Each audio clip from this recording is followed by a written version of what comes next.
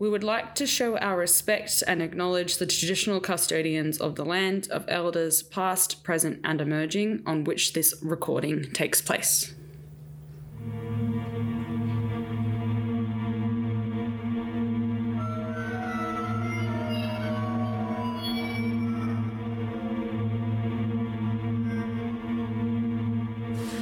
Wow, welcome back.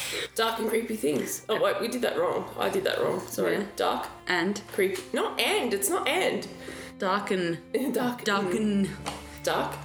creepy things with Frank and Scout. Yay. Episode 35. Is it? Yes, this is episode 35. Ooh. It's my turn. It's your turn. Scout's turn. Scout's turn. Thank you to our patrons, our two patrons who've put up with our absence. Thank you so much. We're back, bitches.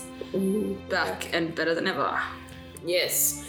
Because people have been still listening and finding our podcast, which is great. So that's cool. Weird. How many all-time downloads have we got? I forget right now. I could quickly look. Quickly look. What have you been up to, Frank? How's the COVID treating you? Well, you don't have it. You've been tested. I don't have it. I have been tested. I would say go get tested if you think you might have it, but fuck, it hurts. They get a swab, and it's probably be about maybe 10 centimeters long, and they shove it down the back of your throat, tickle the back of your throat, you feel like you're going to vomit, and then they shove it down the back of your nose. So, the back of your nose hurts more than anything, and they wiggle it around in there, and you feel like, it's so bad. It'll be worse having it. It'll be worse having COVID. Just go get fucking tested. But other than that, ISO's been treating me okay. I have work, which is good compared to some people. I'm missing roller derby a lot though. Every time I look at my calendar and there's a roller derby event I would have been going to, I think I cry a little inside. This weekend would have been TGSS. Biggest derby tournament in the Southern Hemisphere. Yeah, that happens every 2 years, but it's not.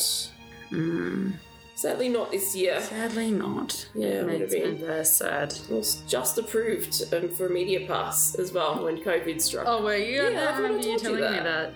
Yeah. Oh, yeah. so frustrating. Like, yes, we would love to have you come take photos and stuff, and if it goes ahead, but stay tuned. I was like,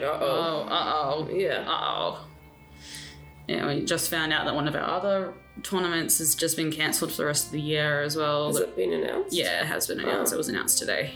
Well, I didn't see that. Well, you're not on Facebook. Well, maybe they should email people. Well, then they'd have to email like 300 people. Yeah, well, not everyone's on Facebook. I know that, darling, but it's the easiest... I wouldn't have known until you... It's the easiest way to communicate. It isn't, though. It is, though. It really is the easiest way. Anyway. All right. It took me a while to hack them in. But I'm in. All right. We got into the All Variety Podcast email address and Podbean account. And, in the last 7 days, we've actually had 42 downloads of our podcast. There you go. Last 30 days, 122. So people are still listening to us. Yeah, we should... I do mention it sometimes. Maybe it's my... creepy students who are listening to me talk. It's bizarre. But we've you do have a good, nice, talky lecturer voice. Do you're nice to listen to. Am I? Yes. Well, that's how this started, really. I find my voice not nice to listen to. But remember, what you hear from you is very different to what other people hear. Because you hear it through the vibrations of your bones and your flesh. I just feel like my flesh face is like on my face. I feel like my flesh face is on my face. Where else would it be? I don't know, it just feels too fleshy on my face. Like, I speak and it's just like stuck in my... I wish we were videoing, so... Where else would your flesh face be? I don't know, but it just sounds very fleshy, my voice, my face. Your voice sounds fleshy. Yes. Okay, sure. And we've hit over 4,000 all-time downloads. Yay. So there you go. That's lots. People are listening at 4,048. Thank you. That's so like much. over 100 downloads per episode, really, because we're up to 35, and that's 4,000 downloads. It's only over 100 downloads per episode. Oh, take your word for it because math. What's the number one episode? I'm always in key. Well, I've got it so far. It's showing me that it's the top 10 episodes for the past 30 days. Right. Which is interesting, like past 30 days, because obviously people there's been a spike in our listens. So what have they been listening to in the past 30 days? Episode 28, Kelly Lane. Right, I okay. still maintain it's Kelly Lane herself. Then we've got episode 33, the Lebensborn and War Children. Oh yeah, that was a weird That was episode. the one we posted on New Year's Day this year. Right, okay. Yeah, that's had 13 downloads recently. Episode 14, Murder of Junko Furuta. I think that's... Junko Furuta has been very popular. Yeah, it's which is pretty graphic. bizarre because it's the most graphic episode I've done. Well, I might be matching you with a graphic one. Oh today. no! Yeah, it's up there to the point where I'm usually like, well, people, this is dark and creepy things. We shouldn't need to really put a trigger warning on it. But this I one, think so. Same with episode 14 with Murder of Junko Furuta. I think I might have to, just because it's that whole. I'll get to it. It probably needs a warning. I wouldn't recommend it's for even creepy children to listen to. Yeah, I know we have some friends and listeners who have, some young tweens that are into this kind of stuff, much like I was. Probably would, heed some warning there because it's pretty violent. Then we got episode 23, the Momo Challenge and Blue Whale Game. I've forgotten about these. And then episode 22, Aunt Thelly and the Thellium Poisoning. And then episode 30, The Family. We've got episode 15, Death from Laughter. Episode 2, The Gibbons Twins. The Gibbons Twins. Episode 29, Unit 731, Experimentation and Warfare. Oh, that was awful. And then episode 7, Armin Muse and Consensual Cannibalism. Oh, yeah. I was thinking about that episode the other day. I was too, because I think my creepy students and I were talking about consensual something. Not right. Maybe consensual skin eating or something. And then... You should see my face right I know, now. it just changed. I was like, what? Not of each other, but that if you got permission from someone... much like how we... And then that... Why would you want to? But why would you want to eat someone's skin? It's not the most skin eaten. It's not a very tasty part of the body. How do you know? Do you eat other animals' skin? People do eat other animals' skin. Yeah, but like chicken skin, and that's it. Pork skin. It's crackly.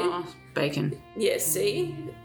It's the one thing about vegetarianism that I miss is bacon. I love bacon. You're like a stereotype of other people against vegetarianism. However, but what about bacon? Bacon is delicious, but murder is not. Well, that's my new catchphrase. Bacon is delicious, but murder is not. I think you should put that on a t-shirt. Or a bumper sticker. I'm making a bumper sticker that says bacon is delicious, but murder is not. Do you want me to put it in my... I do. I want you to make I'll design it and I'll put it in my Redbubble store. Yeah. What was it again? Bacon is delicious, but murder is not. Yeah, okay. We'll do that. That doesn't sound very catchy, but I don't know. I think it is. Okay. Anyway. It's important. Your article you said was quite long, so we should probably get started. Okay, true. Alright.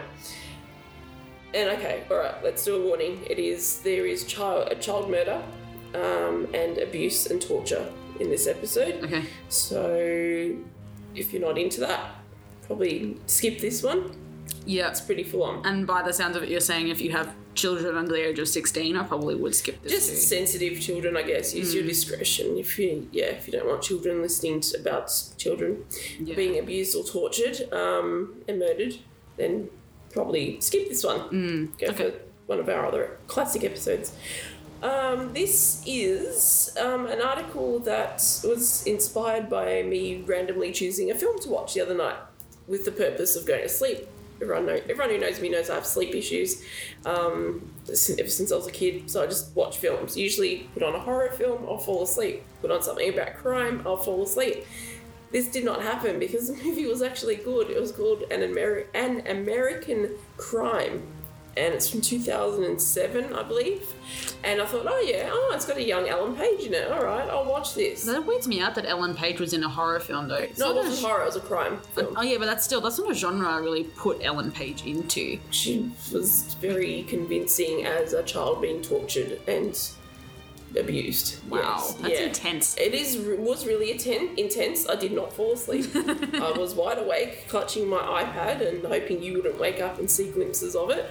But when I fall asleep, I'm like a dead person. So. Well, yeah, luckily, because yeah, it was pretty full on, but really well done. And I'm like, how have I not seen this film before or even heard of it? And then it wasn't until the end, in the credits, it's based on a true story. I'm like, holy shit, what? It's based on a true story, which I think I forgot about at the start. Yeah, like you just get into the film, and it was really well done. And I was like, wow, okay, based on a true story, huh? I'm gonna have to look this up. Yeah.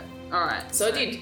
The character played by Ellen Page in this film her name's Sylvia Likens. Sylvia Likens. So what's the article? So the article is called "Murder of Sylvia Likens." Right. Okay. Yeah, massive article. Never come across this before. So there you go. So, but I mean, let's try and cover the important. I've got the burps.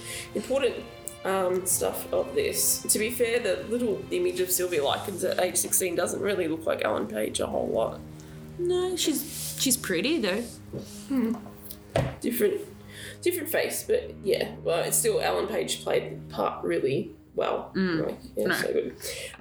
Okay, so the murder of Sylvia Likens was a child murder which occurred in Indianapolis, Indiana in October 1965.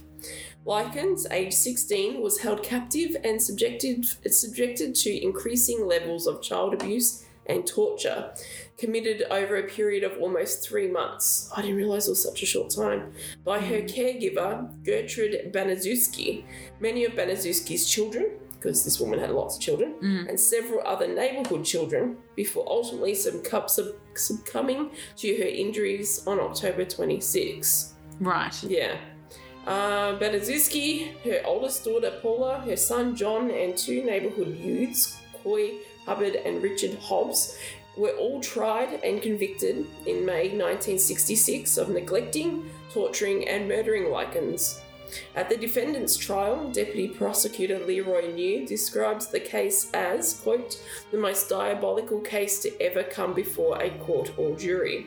Wow. And Gertrude's defence attorney, William C. Urbecker, described Likens as having been subjected to acts of, quote, degradation that you wouldn't commit on a dog prior to her death. Right. Like, you should not commit to do that to a dog anyway. They shouldn't do it to anyone. I suppose his point was saying that you wouldn't do this to any living thing. No. Like, it was absolutely horrendous. Yeah. The torture and murder of Sylvia Likens is widely regarded by Indiana citizens as the worst crime ever committed in their state, and has been described by a senior investigator in the Indianapolis Police Department as, quote, the most sadistic case he had ever investigated in the 35 years he served with the Indianapolis Police. Wow. Yeah. So this article covers like the background of both Gertrude, like the mother figure, the matriarch, and then Sylvia Likens, the month in which I guess a lot of this started in July 1965, the abuse, the escalation, the death, the arrests, the funeral, the indictments, the trial, the closing arguments. So I'm more interested than convictions, parole, aftermath, media like stuff, selling of this story in the media, including that film where I came across that. So it is a very lengthy article, which of course I'll post the link to. But I'm keen to get up to perhaps at least the autopsy. Yeah. The trial's less interesting for me. Yeah, I'm more with the dark and creepy things. We assume that if someone is caught and tried for murder, it's pretty self-explanatory. Like, and from what they showed on the film did go into that as well. But more about like what actually happened. Yeah, so we're interested. I'm definitely interested in telling about the what happened. Yeah. Not so much the outcomes of it, but because I mean, the ultimate outcome is she died. Yeah, and she was a fucking child. She was 16 and placed in the care of this woman and family. And so Gertrude Nadine Baniszewski, née Van Fossen, was born September 19, 1928 and died June 16, 1990. I hope she died a horrible death. Mm-hmm. What were you going to say? Nothing. I was just laughing at her names. I'm sorry. She married a Baniszewski, but she was a Van Fossen. Van Fossen. Pretty... Okay, so she was born in Indianapolis, Indiana, to Molly Myrtle, née Oakley, and Hugh Marcus Van Fossen Sr., both of whom were originally from Illinois and were of American and Dutch descent. Baniszewski was the third of 6 children, and her family was working class. On October 5th, 1939, Berezuski saw her 50-year-old father die from a sudden heart attack.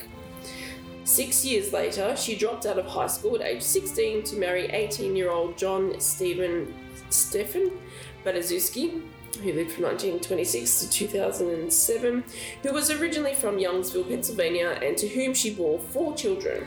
Although John Berezuski had a volatile temper and occasionally beat his wife, the two would remain together for 10 years prior to their first divorce.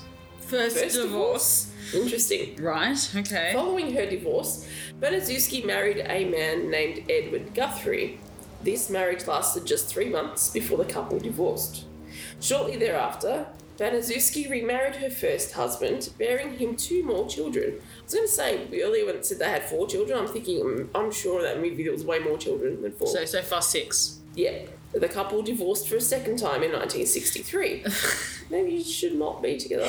Maybe not. So this is now her 3rd divorce because she had another divorce to another guy. There must be, I reckon there should be a limit. You've had 3 divorces, that's enough. Yeah.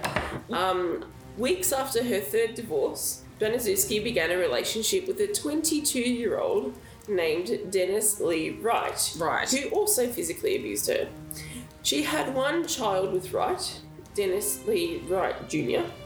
Shortly after the birth of his son, Wright abandoned Berezuski. Shortly thereafter, Berezuski filed a paternity suit against Wright for financial support of their child, although Wright was seldom able to pay for the upkeep of their son. Children are expensive, don't do it. In 1965, Berezuski lived alone with her 7 children. 7 children. Paula, 17, Stephanie, 15, John, 12, Marie, 11, Shirley, 10, seriously like 1 a year, James, 8, and Dennis Lee Wright Jr., 1. Oh my god, a 1-year-old. 17, 15, 12, 11, 10, 8, and 1. Oh my god. It goes without saying that those older kids would have been looking after the younger ones, especially the baby. Even in a family that is functional, you would still have that. Oh, for sure. For that many kids. Yeah. Although 36 years old and 5'6" inches. She's 36 and has a 17-year-old. Yeah, because she got married to that guy Berezuski. Yeah, when she was 16 and he was 18. God. Yeah. She's 37 and she has 36 and has 7 kids. Yeah. Whew. So, yeah, she was 5'6", so not tiny. It's like between our heights. Yeah. She's 168 centimetres tall. In height, she weighed only 100 pounds or 45 kilos. Oh my god. And she was described as being as a haggard, underweight, asthmatic chain smoker, suffering from depression due to the stress of 3 failed marriages, a failed relationship, and a recent miscarriage. In addition to the sporadic checks she received from her first husband, a former Indianapolis policeman, which she primarily relied upon to financially support her children. I mean, yeah, so they should have, 6 kids together? 6 kids. Yeah. Berezuski occasionally performed odd jobs for neighbours and acquaintances, such as sewing or cleaning, in order to earn money. In the film, she was doing ironing jobs for people. Right. Berezuski resided in Indianapolis at 3850 East New York Street, where the monthly rent was $55 back then, which would have been a lot. I guess, yeah, especially if you don't have $55 income. In what, the 60s? Yeah, that's quite a bit of money. Yeah. It's not a small amount. So that's about Gertrude Berezuski. She sounds like a very traumatized woman. Yeah, seriously, and to be like, she was played really well by Catherine Keener in the film, who was great in being John Malkovich. Actually, she was great. She's a really underrated actor, but she did look quite haggard and chain smoking in the film. Didn't come across as 45 kilos though, but still hard to tell. They did make her look hard done by and stuff. Yeah, I mean, I will say this: being hard done by and having a life like that is no excuse. I assume for what is yet to come. No. But at the same time, she's probably a bit messed up. Oh yeah, you would be too. You've been married. You've been divorced 3 times. You have 7 kids. You've been abused by multiple men. Yeah. You left school at 16. Like there is a lot in your history. father die of a heart attack in front of you. Exactly. And he was 50. From that, there's not a lot there to set you up for a good life. No. All right. Anyway, so let's move on to poor Sylvia. Sylvia Marie Likens, who was born January 3rd, or Capricorn, 1949, and died October 26, 1965, was the third of 5 children born to carnival workers Lester Cecil Likens and his wife Elizabeth Betty Francis. She was born between 2 sets of fraternal twins. Interesting. Well, they didn't show that in the film. Diana and Daniel, these names. Diana and Daniel, 2 years older than Sylvia. And then Jenny and Benny were 1 year younger. Yeah. I'm sorry. I know. Jenny and Benny. I know. Only in the film they only showed Jenny as being her sibling. Which is, yeah. Not the 3 others. No, I had no idea that there was all these twins. Jenny Likens, so the one that was the twin with Jenny and Benny, and the one sibling that they showed in the film, Jenny. Jenny Likens had suffered from polio, causing one of her legs to be weaker than the other. She was afflicted with a notable limp and had to wear a steel brace on one leg. Yeah, they did show that in the film. Lester and Elizabeth's marriage was unstable. They often sold candy, beer, and soda at carnival stands around Indiana throughout the summer, moving frequently because they carnies, and regularly experiencing severe financial difficulties because they carnies. Back then, yeah, but now carnies can make pretty good life. If you're interested about the life of carnies, I would recommend you watch You Can't Ask That, which is a series that ABC produced, and it's on iView. It's free to watch. And they have an episode on carnies. Yeah, and it's fascinating. And it's one of the episodes I still think about. But there's one question I wish they had asked is, what do you do about being on the electoral roll? You keep bringing that up. Because you don't have a permanent address. How are you on the electoral roll? But anyway, I might have to look it up myself. I've just never gotten around to it. Yeah, what do you put on the electoral roll if you're a carny? Yeah, because you don't have a permanent address. Yeah, and I remember them asking, well, aren't you poor and stuff? Yeah, they're like, no. We're right. Like, yeah. Yeah. Anyway, for living. Exactly. Go on. So they're carnies and they're poor. Yes. The Likens' sons regularly travelled with their parents in order to help out. So that's Daniel and Benny helped out. But due to concerns for their younger daughter's safety and education, they didn't particularly like Sylvia and Jenny travelling with them in this employment. What to Diana, who was a twin with Daniel? Old enough to travel with them, I suppose. Yeah.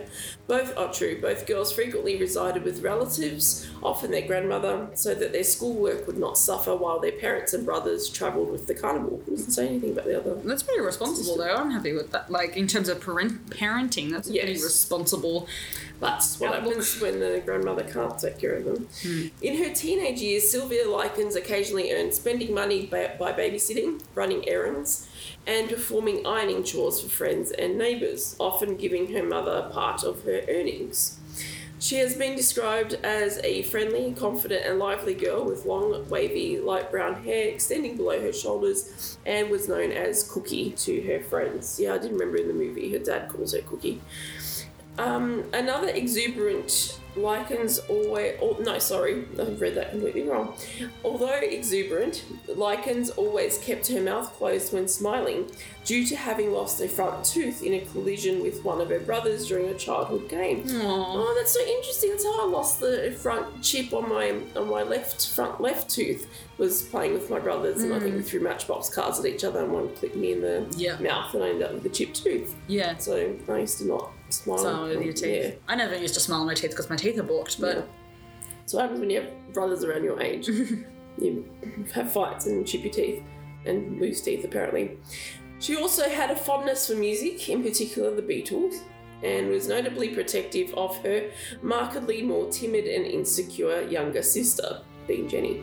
On several occasions, the two sisters would visit a local skating rink, where Jenny would fasten a single roller skate to her strong foot, and Sylvia would lead her by the hand as they skated around the rink. That's a bit cute. They are very cute. Then we come to July 1965. By June 1965, Sylvia and Jenny Likens resided with their parents in Indianapolis.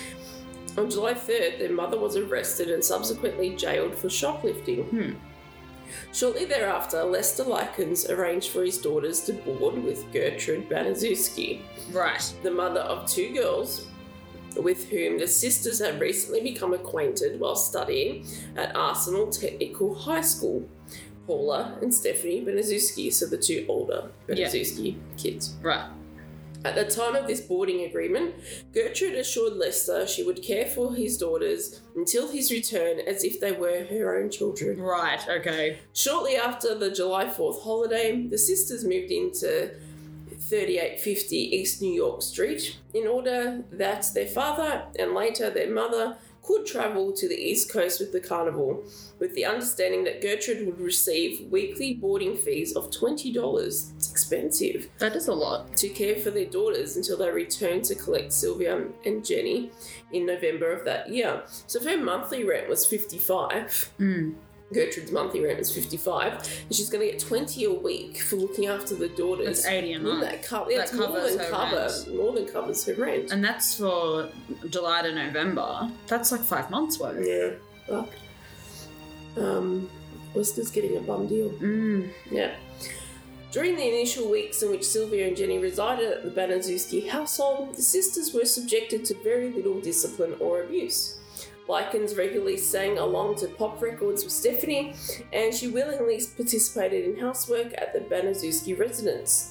Both girls also regularly attended Sunday school with the Benezuski children. So it all started off nicely.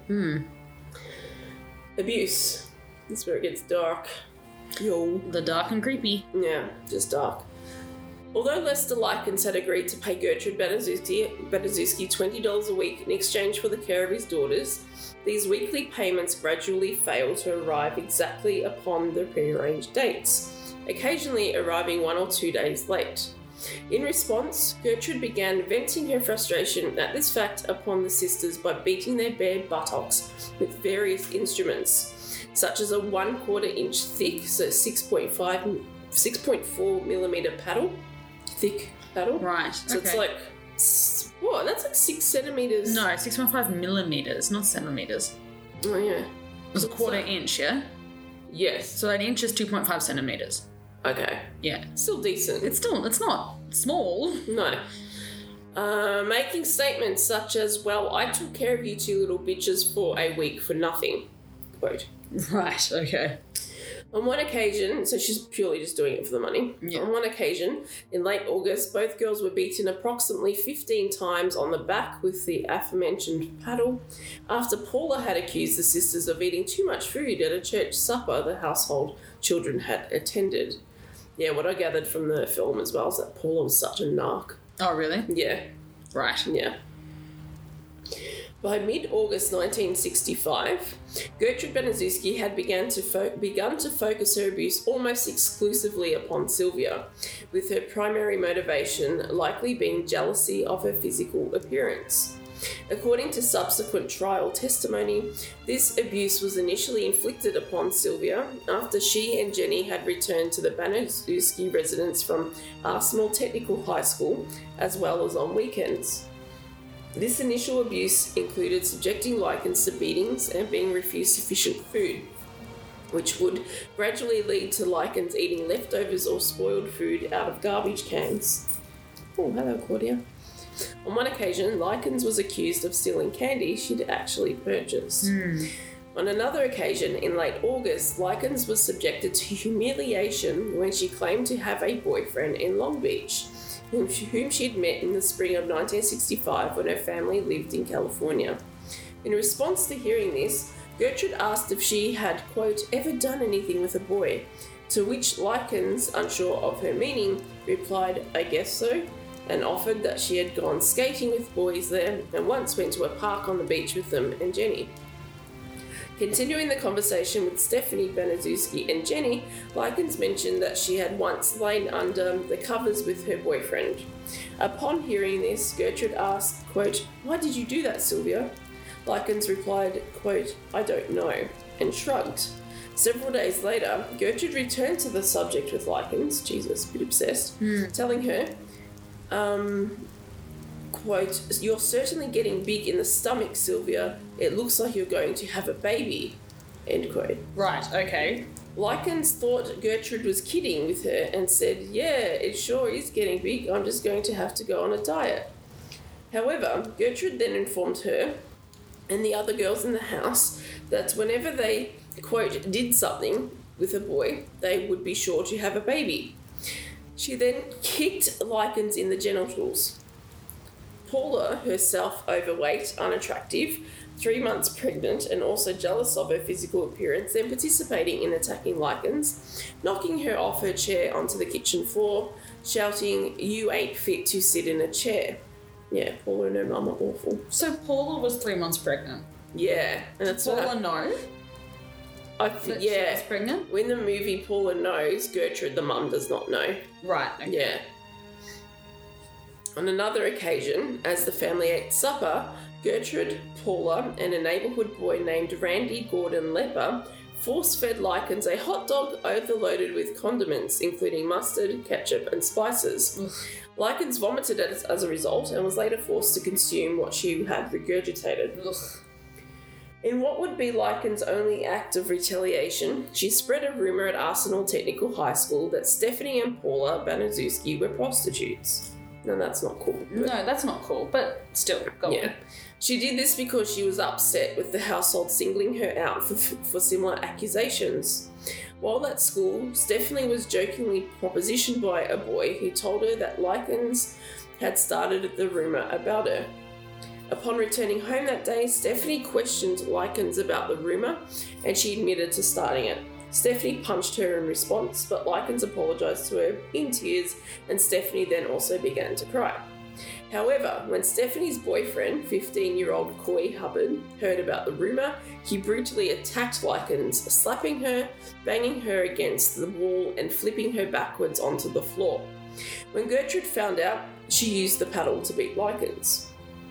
On another occasion, Paula beat Likens about the face with such force that she broke her own wrist, having primarily focused her blows upon Likens' teeth and eyes. Wow, that's what you get when you hit teeth and eye sockets. Wow. Yeah.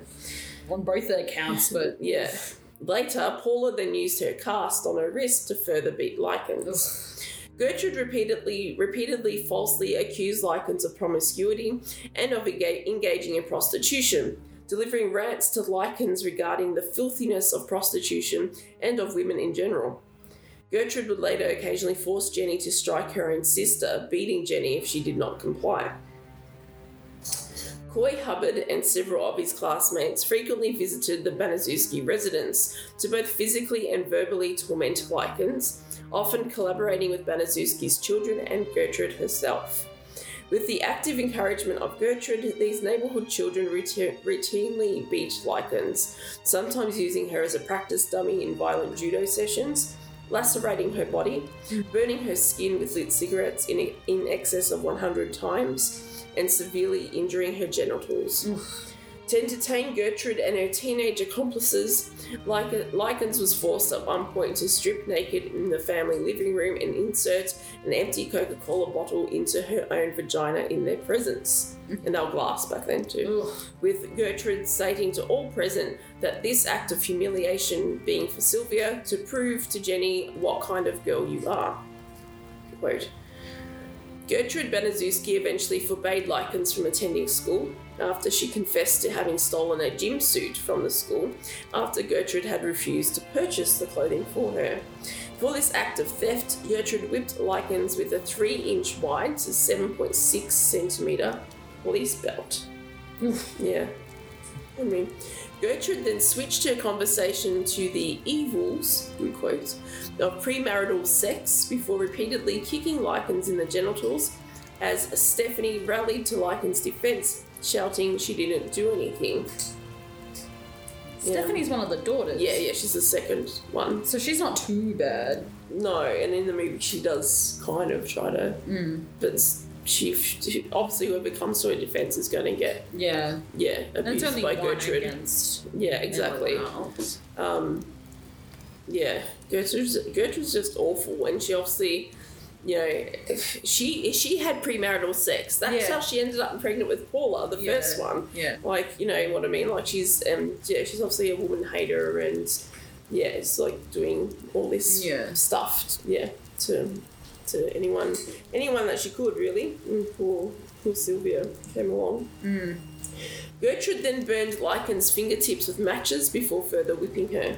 A few days later, Gertrude repeatedly whipped Jenny with the police belt after she reportedly stole a single tennis shoe from the school to wear on her strong foot. Right. Or Jenny and her strong foot. Okay. I'm going to need something fun to lighten things up after this. Yeah. Alright, so the turmoil. The Lycan sisters were fearful of notifying either family members or adults at their school of the increasing incidents of abuse and neglect they were enduring, as both were afraid that doing so would only worsen their predicament. Jenny, in particular, struggled against the urge to notify family members, as she had been threatened by Gertrude that she would herself be abused and tortured to the same degree as her sister if she did so. Jenny was also subjected to bullying by girls in her neighbourhood, in addition to occasionally being ridiculed or beaten whenever she alluded to Sylvia's situation. In July and August, both Lester and Elizabeth Lykins would occasionally return to Indianapolis to visit their daughters, whenever their travel schedule afforded them the opportunity. The last occasion Lester and Elizabeth visited their daughters was in late August. On this occasion, neither girl exhibited any visible sign of distress about their mistreatment to their parents, likely because both were in the presence of Gertrude and her children. Almost immediately after Lester and Elizabeth had left the Baniszewski household on their final visit, Gertrude turned to face Lykins and stated, quote, "What are you going to do now, Sylvia? Now they're gone." Right. Which is a piece of work. On one occasion in September, the girls encountered their oldest sister, Diana Shoemaker, at a local park. So Diana does exist. Diana does exist. Twin to Daniel. Yeah. The ones that are older than Sylvia. Both Jenny and Sylvia informed Diana as to the abuse they were enduring at the hands of their caregiver on this occasion, adding that Sylvia was being specifically targeted for physical abuse, almost always for things she had neither said nor done. Neither sister mentioned the actual address where they resided, and initially Diana believed her sisters must be exaggerating their claims regarding the scope of their mistreatment. Unfortunately, that happens as abused children. No one freaking believes you. That Diana would have been so mad at herself when she realised how real they were being. She would be like, oh my god. Yeah, hopefully. Several weeks prior to this occasion, Sylvia and Jenny had encountered Diana in the same park while in the company of 11-year-old Marie Baniszewski, and Sylvia had been given a sandwich to eat when she had mentioned to her sister she was hungry. Lykins remained silent about the matter, although Marie revealed this fact to her family in late September. In response, Gertrude accused Lykins of engaging in gluttony before she and Paula choked and bludgeoned her. The pair then subjected Lykins to a scalding bath to, quote, cleanse her of sin, with Gertrude grabbing Lykins' hair and repeatedly banging her head against the bath to revive her when she fainted. Oh, God. That Paula. Oh, my God. Shortly after this incident, the father of a neighbourhood boy named Michael John Monroe phoned Arsenal Technical High School to anonymously report that a girl with open sores across her entire body was living at the Baniszewski household. As Lykins had not attended school for several days, a school nurse visited 3850 East New York Street to investigate these claims. Gertrude claimed to the nurse that Lykins had run away from her home the previous week and that she was unaware of her actual whereabouts, adding that Lykins was, quote, out of control, and that her open sores were a result of Lykins' refusal to maintain decent personal hygiene. Gertrude further claimed that Lykins was a bad influence on both her own children and her sister. The school made no further investigations into Lykins' welfare. What? Yeah, I know, right? Okay. I will say this. This was the 60s. Yeah, I know.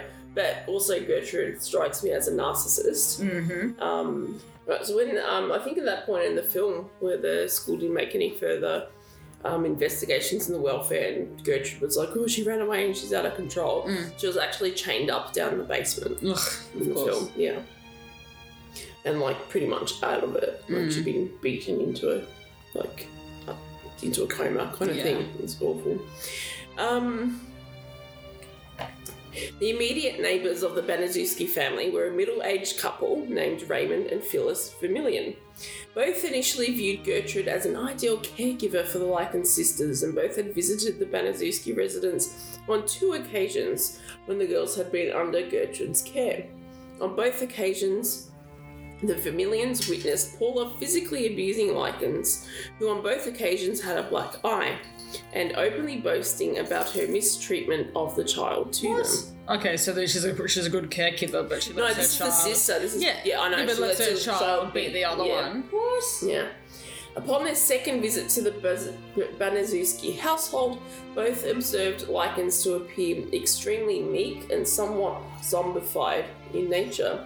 Right. Nevertheless, the Vermillions never reported Likens' evident mistreatment to the authorities. Remember they cut to shots of the woman in particular, the neighbour being looking at, again, when there were screams coming from the house, she'd be outside watering her garden or something, and she'd be like that, and the husband was like, just leave it, don't get involved.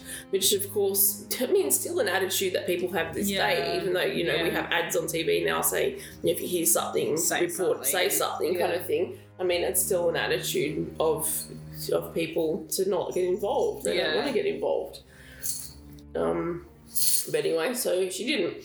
On or about October 1st, Diana Shoemaker, his sister, discovered that her sisters were temporarily residing at the Baniszewski residence. She visited the property in an attempt to initiate regular contact. Gertrude, however, refused Diana entrance to her property, stating that she had received permission from their parents not to allow either girl to see her. So she's saying that the parents told her not to let Diana see Diana. She then ordered Diana off her property. Approximately 2 weeks later, Diana encountered Jenny by chance close to 3850 East New York Street and inquired as to Sylvia's welfare. She was informed, quote, "I can't tell you or I'll get in trouble." Right. End quote. Now we have the escalation. It's going to get darker. Right. I don't know how it could get much darker, but okay. Due to the increase in the frequency and brutality of the torture and mistreatment she was subjected to, Likens gradually became incontinent. Oh, that's what happens when you're getting close to death. Yeah. She was denied any access to the bathroom, being forced to wet herself. As a form of punishment for her incontinence, on October 6, Gertrude threw Likens into the basement and tied her up. Here, Likens was often kept naked, rarely fed, and frequently deprived of water. Occasionally, she was tied to the railing of the basement stairs, with her feet barely touching the ground. Yeah, see in the film, I think she's tied up and kept in the basement earlier than that, to the point where that's when the childhood kids and stuff were coming around and rallying around her and punching her and all that kind of stuff, and stomping on her. In the weeks prior to locking Likens in the family basement, Gertrude had increasingly abused and tormented Likens. She would occasionally falsely claim to the children in her household that either she herself or one of them had been the recipient of direct insults from Likens in the hope this would goad them into belittling or attacking her. Right. What an arsehole. This is... ugh. On one occasion, Gertrude held a knife aloft and challenged Likens to, quote, "fight me back," to which Likens replied she did not know how to fight. In response, Gertrude inflicted a light scour wound to Likens' leg. Physical and mental torment such as this was occasionally ceased by the Baniszewskis to watch their favourite television shows. So when they weren't watching TV, they beat up Sylvia. Right. Neighbourhood children were also occasionally charged 5 cents apiece to see the display of Likens' body and to humiliate, beat, scold, burn, and ultimately mutilate her. Jesus. Throughout the period of Likens' captivity in the basement, Gertrude frequently, with the assistance of her children and neighbourhood children, restrained Likens before placing her in a bathtub filled with scalding water and rubbed salt into her wounds. Fucking yuck. In order to muffle Lycan's screams, her tormentors would regularly place a cloth rag in her mouth as they tortured her. On one occasion, Gertrude and her 12-year-old son, John Jr., rubbed urine and feces from Gertrude's 1-year-old son's diaper into Lycan's mouth, before giving her a cup half filled with water and stating the water was all she would receive for the remainder of the day. On October 22nd, John Baniszewski Jr. tormented Lykins by offering to allow her to eat a bowl of soup with her fingers, and then quickly taking away the bowl when Lykins, by this stage suffering from extreme malnourishment, attempted to eat the food.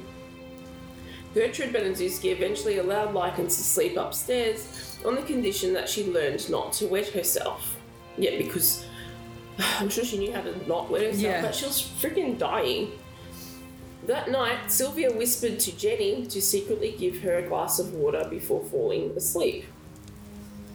Okay, so she must have wanted water. Right. But then, of course, she would have wet herself. Yeah. So the following morning, Gertrude discovered that Lykins had urinated herself. As a punishment, Lykins was forced to insert an empty glass Coca-Cola bottle into her vagina in the presence of the Baniszewski children before Gertrude ordered her into the basement. Now, this is a quote from testifying, I think. So, quote. Gertrude called Sylvia upstairs to the kitchen. Somehow the conversation got around to tattooing. Gertrude asked Sylvia whether she knew what a tattoo was. She said, "You branded my children, so now I'm going to brand you." Right. That was Richard Hobbs testifying as to Gertrude Baniszewski's decision to carve an insult into Lykins' abdomen on October 23rd, 1965. Shortly thereafter, Gertrude shouted for Lykins to return to the kitchen, then ordered her to strip naked before proclaiming to her, you have branded my daughters, now I'm going to brand you." She began carving the words, "I'm a prostitute and proud of it," onto Lykins' abdomen with a heated needle. She could have also picked something a lot less words than that. Yeah. When Gertrude was unable to finish the branding, she instructed one of the neighbourhood children present, 14-year-old Richard Hobbs, to finish etching the words into Lykins' flesh, as she took Jenny to a nearby grocery store. In what Hobbs would later insist were short, light etchings, he continued to brand the text into Lykins' abdomen as she clenched her teeth and moaned. Both Hobbs and 10-year-old Shirley Baniszewski then led Lykins into the basement, where each proceeded to use an anchor bolt in an attempt to burn the letter S beneath Lykins' left breast. Although they implied one section of the loop backwards, and this deep burn scar would resemble the numeral 3. Why were they doing that underneath her breast? Yeah. So bizarre. Gertrude later taunted Lykins by claiming she would never be able to marry due to the words carved on her stomach, stating, quote, "Sylvia, what are you going to do now? You can't get married now. What are you going to do?" Weeping, Lykins replied, quote, "I guess there's nothing I can do." And she was then carried back to the basement by Coy Hubbard, who I believe was the boyfriend of Stephanie, the second eldest. Right, okay, yeah. According to the film anyway. Later that day, Lykins was forced to display the carving to neighbourhood children, with Gertrude claiming she had received the inscription at a sex party. There's obviously a thing that Gertrude had known about herself, like... Yeah. Yeah, it's like, well, why? She inflicted all this on this poor child. Like, yeah. That night, Sylvia confided to her sister, quote, "Jenny, I know you don't want me to die, but I'm going to die. I can tell it." The following day, Gertrude Baniszewski woke Lykins and forced her to write a letter as she dictated the contents, which were intended to mislead her parents into believing their daughter had run away from the Baniszewski residence. Right. The content of this letter was intended to frame a group of anonymous local boys for extensively abusing and mutilating Lykins after she had initially agreed to engage in sexual relations with them before they inflicted the extreme abuse and torture upon her body. After Likens had written this letter, Gertrude finished formulating her plan to have John Jr. and Jenny blindfold Sylvia, then take her to a nearby wooded area known as Jimmy's Forest and leave her there to die. Okay. I love how she, just makes her children and the other child, reflect these things and not freaking do it herself. After she had finished writing the letter, Likens was then again tied to the stair railing and offered crackers to eat, although she refused them, saying, Give it to the dog, I don't want it. In response, Gertrude forced the crackers into Likens' mouth before she and John Baniszewski, so the son, beat her, particularly around the stomach. Alright, surely we're coming up to the end. Surely. Now. Surely there's got to be no more. Yeah, this reminds me of when you were reading Junko Furuta. Yeah, it's just how much more never ends. Freaking take she dies. You just want to be put out of her misery. It's fucked. Alright, so October 25 to 26. On October 25th, Likens attempted to escape from the basement after overhearing a conversation between Gertrude and John Baniszewski Jr. pertaining to the family's plan to abandon her to die. She attempted to flee to the front door, although due to her extensive injuries and general weakness, Gertrude caught her before she could escape the property. Likens was then given toast to eat but was unable to consume the food due to her extreme state of dehydration. Oh yeah, it's so hard to eat when you're dehydrated. Gertrude forced the toast into her mouth before repeatedly striking her face with a curtain rod until sections of the instrument were bent into right angles. What? Yeah. Coy Hubbard then took the curtain rod from Gertrude and struck Likens one further time, rendering her unconscious. Gertrude then dragged Likens into the basement. That evening, Likens desperately attempted to alert neighbours by screaming for help and hitting the walls of the basement with a spade. One immediate neighbour of the Baniszewskis would later inform police she had heard the desperate commotion and that she had identified the source as emanating from the basement of 3850 East New York Street, but that as the noise had suddenly ceased at approximately 3 a.m, she decided not to inform police about the disturbance. People. That's about the time when she bloody died. People. Death. By the morning of October 26, Likens was unable to either speak intelligibly or to correctly coordinate the movement of her limbs. Gertrude did move Likens into the kitchen and, having propped her back against the wall, attempt to feed her a donut and a glass of milk. Although she threw Likens to the floor in frustration, and Likens was unable to correctly move the glass of milk to her lips, she was then returned to the basement. Okay, so she didn't die at 3 a.m. No. She just passed out. Claudia. Oh, hello. Shortly thereafter, Likens became delirious, repeatedly moaning and mumbling. When Paula asked her to recite the English alphabet, Likens was unable to recite anything beyond the first 4 letters, or to raise herself off the ground. In response, because Paula's so lovely, Paula verbally threatened her to stand up or she would herself inflict a long jump upon her. Gertrude then ordered Likens, who had defecated, to clean herself.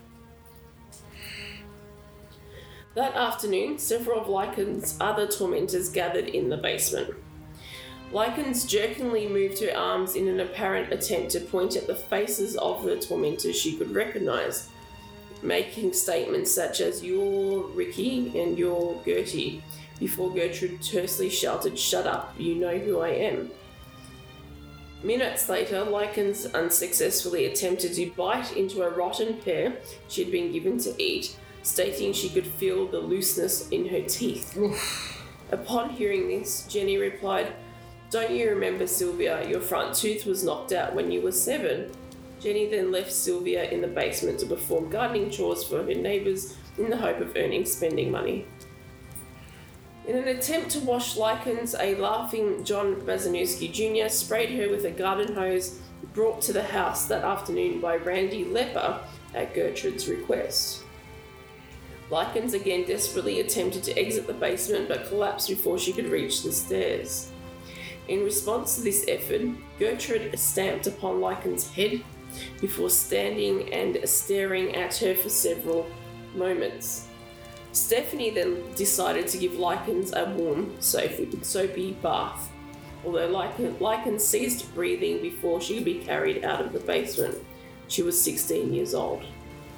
When Stephanie realised that Likens was not breathing, she attempted to apply mouth-to-mouth resuscitation, as Gertrude repeatedly shouted her belief to the children and teenagers present in the house that Likens was faking her death. Shortly after 5:30 p.m, Richard Hobbs returned to the Baniszewski residence and immediately proceeded to the basement. He slipped on the wet basement stairs and heavily fell on the floor of the basement, to be confronted with the sight of Stephanie crying and cuddling Likens' emaciated and lacerated body. Gertrude Baniszewski initially accused Likens of feigning death. She struck her body with a book, shouting "Faker, faker" to rouse her. Then, panicking, instructed Richard Hobbs to call the police from a nearby payphone. Okay. Does she not have a phone? But also as well, why would you call the cops? To say, I don't know, probably try to say she killed herself, who knows. Anyway, go on. When police arrived at her address at approximately 6:30 p.m, Gertrude led the officers to Likens' emaciated, extensively bludgeoned and mutilated body lying upon a soiled mattress in one of the bedrooms.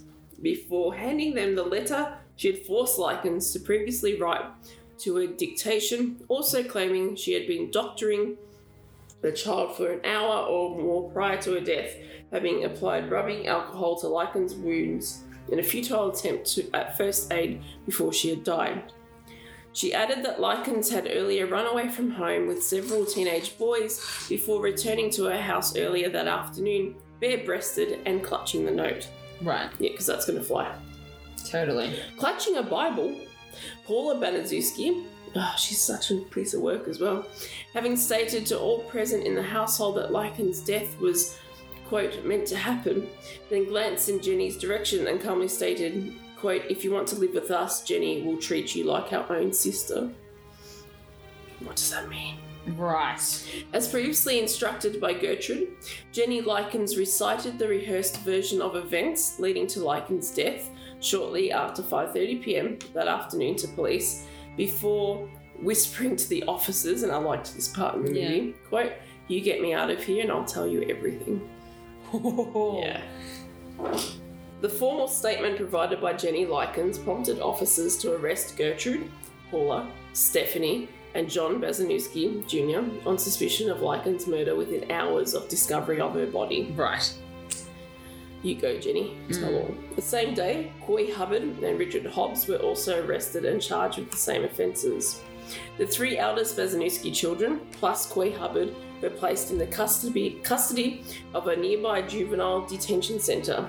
The younger Baniszewski children and Richard Hobbs were detained in the Indianapolis Children's Guardians Home. All were held without bail pending trial. Wow, okay. Yeah. Initially, Gertrude denied any involvement in Likens' death.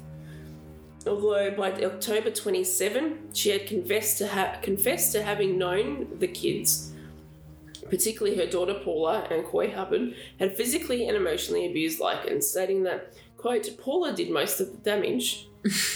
She threw her own child under the bus. Right. There, and that Coy Hubbard did a lot of the beating. Gertrude further admitted to having forced the girl to sleep in the basement on approximately 3 occasions when she had wet the bed.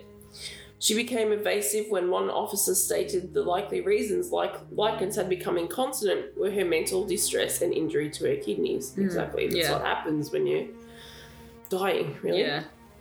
Lacking any remorse, Paula signed a statement admitting having repeatedly beaten Sylvia about the backside with her mother's police belt, also once breaking her wrist on Sylvia's jaw, and inflicting other acts of brutality, including pushing her down the stairs into the basement, quote, 2 or 3 times, and inflicting a black eye.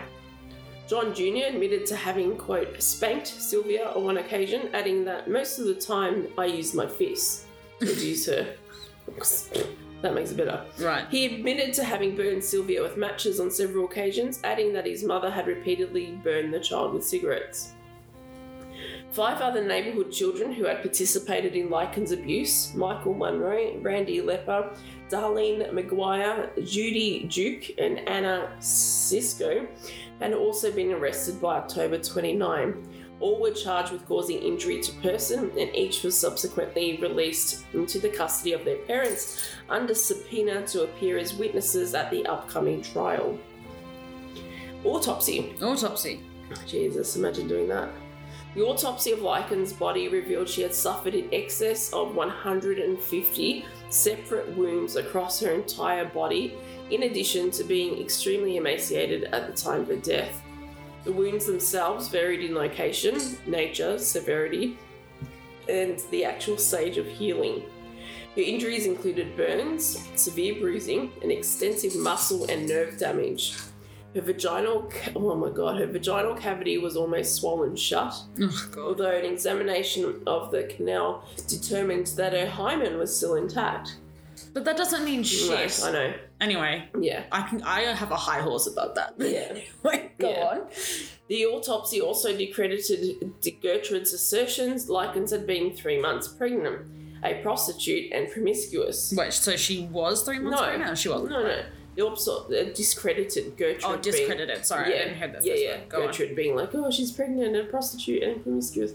Moreover, all of Likens' fingernails were broken backwards. Oh, most what? of the external layers of skin upon the child's face, breast, neck, and right knee had peeled or receded. In her death throes, Likens had evidently bitten through her lips, partially severing sections of them from her face. Oh my god. The official cause of Likens' death was listed by coroner Dr. Arthur Keble as a subdural hematoma due to her receiving a severe blow to her right temple. Right. Both the shock she had primarily suffered due to the severe and prolonged damage inflicted to her skin and subcutaneous tissues, plus the severe malnutrition, were listed as contributing factors to her death. That's why she went delirious, though. Yeah. She essentially had a stroke. Pretty much, yeah. Yeah.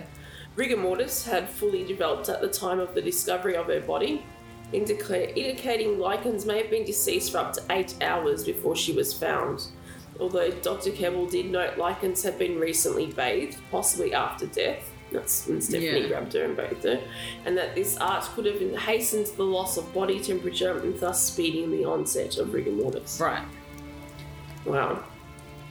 Funeral. The funeral service for Sylvia Likens was conducted at the Russell and Hitch Funeral Home in Lebanon, which is not the country Lebanon, but near in Indiana, I think. Yeah. Okay, yeah. On the afternoon of October 29. The service was officiated by the Reverend Louis Gibson, with more than 100 mourners in attendance. Likens' grey casket remained open throughout the ceremony. No. Wow. Wonder how they made her. Wow. With a portrait of her taken prior to July 1965 adorning her coffin. What? Why would you open casket at a funeral like that? What? In his eulogy, the Reverend Gibson stated, quote, "We all have our time of passing, but we won't suffer like our little sister suffered during the last days of her life." The Reverend Gibson then strode towards Likens' casket before adding, "She has gone to eternity." Following this service, Likens' casket was placed by pallbearers in a hearse and driven to the Oak Hill Cemetery to be interred. This hearse was one of a 14-vehicle procession to drive to the cemetery for Likens' burial. Her headstone is inscribed with the words, "Our darling daughter." Wow. That actually makes me a bit mad, to be completely honest. She had over 100 people at her funeral, and not one of those people reported what they saw. Or heard. No, not one of them. Her older sister didn't say anything to authorities. Yeah. The people who heard her in the basement didn't say anything. Yeah, the neighbours. The people who saw her at the school. Yeah. The school did one investigation with a school nurse, and that was it. Yeah. The school nurse isn't going to get that information out of them. She's not an investigator. No, it's, yeah. That just makes me so mad. They all failed her. So many people went to her funeral, I bet you out of guilt. Yeah, probably. Out of guilt that they didn't notice anything. Mm-hmm. It's like... No, that makes me kind of mad. Yeah. It's just like... Oh, trust me, even after I watched the film, I had trouble going to sleep straight away. I had to put something else on because I was really I was mad about it too. And that's the end of part 1. Stay tuned for part 2.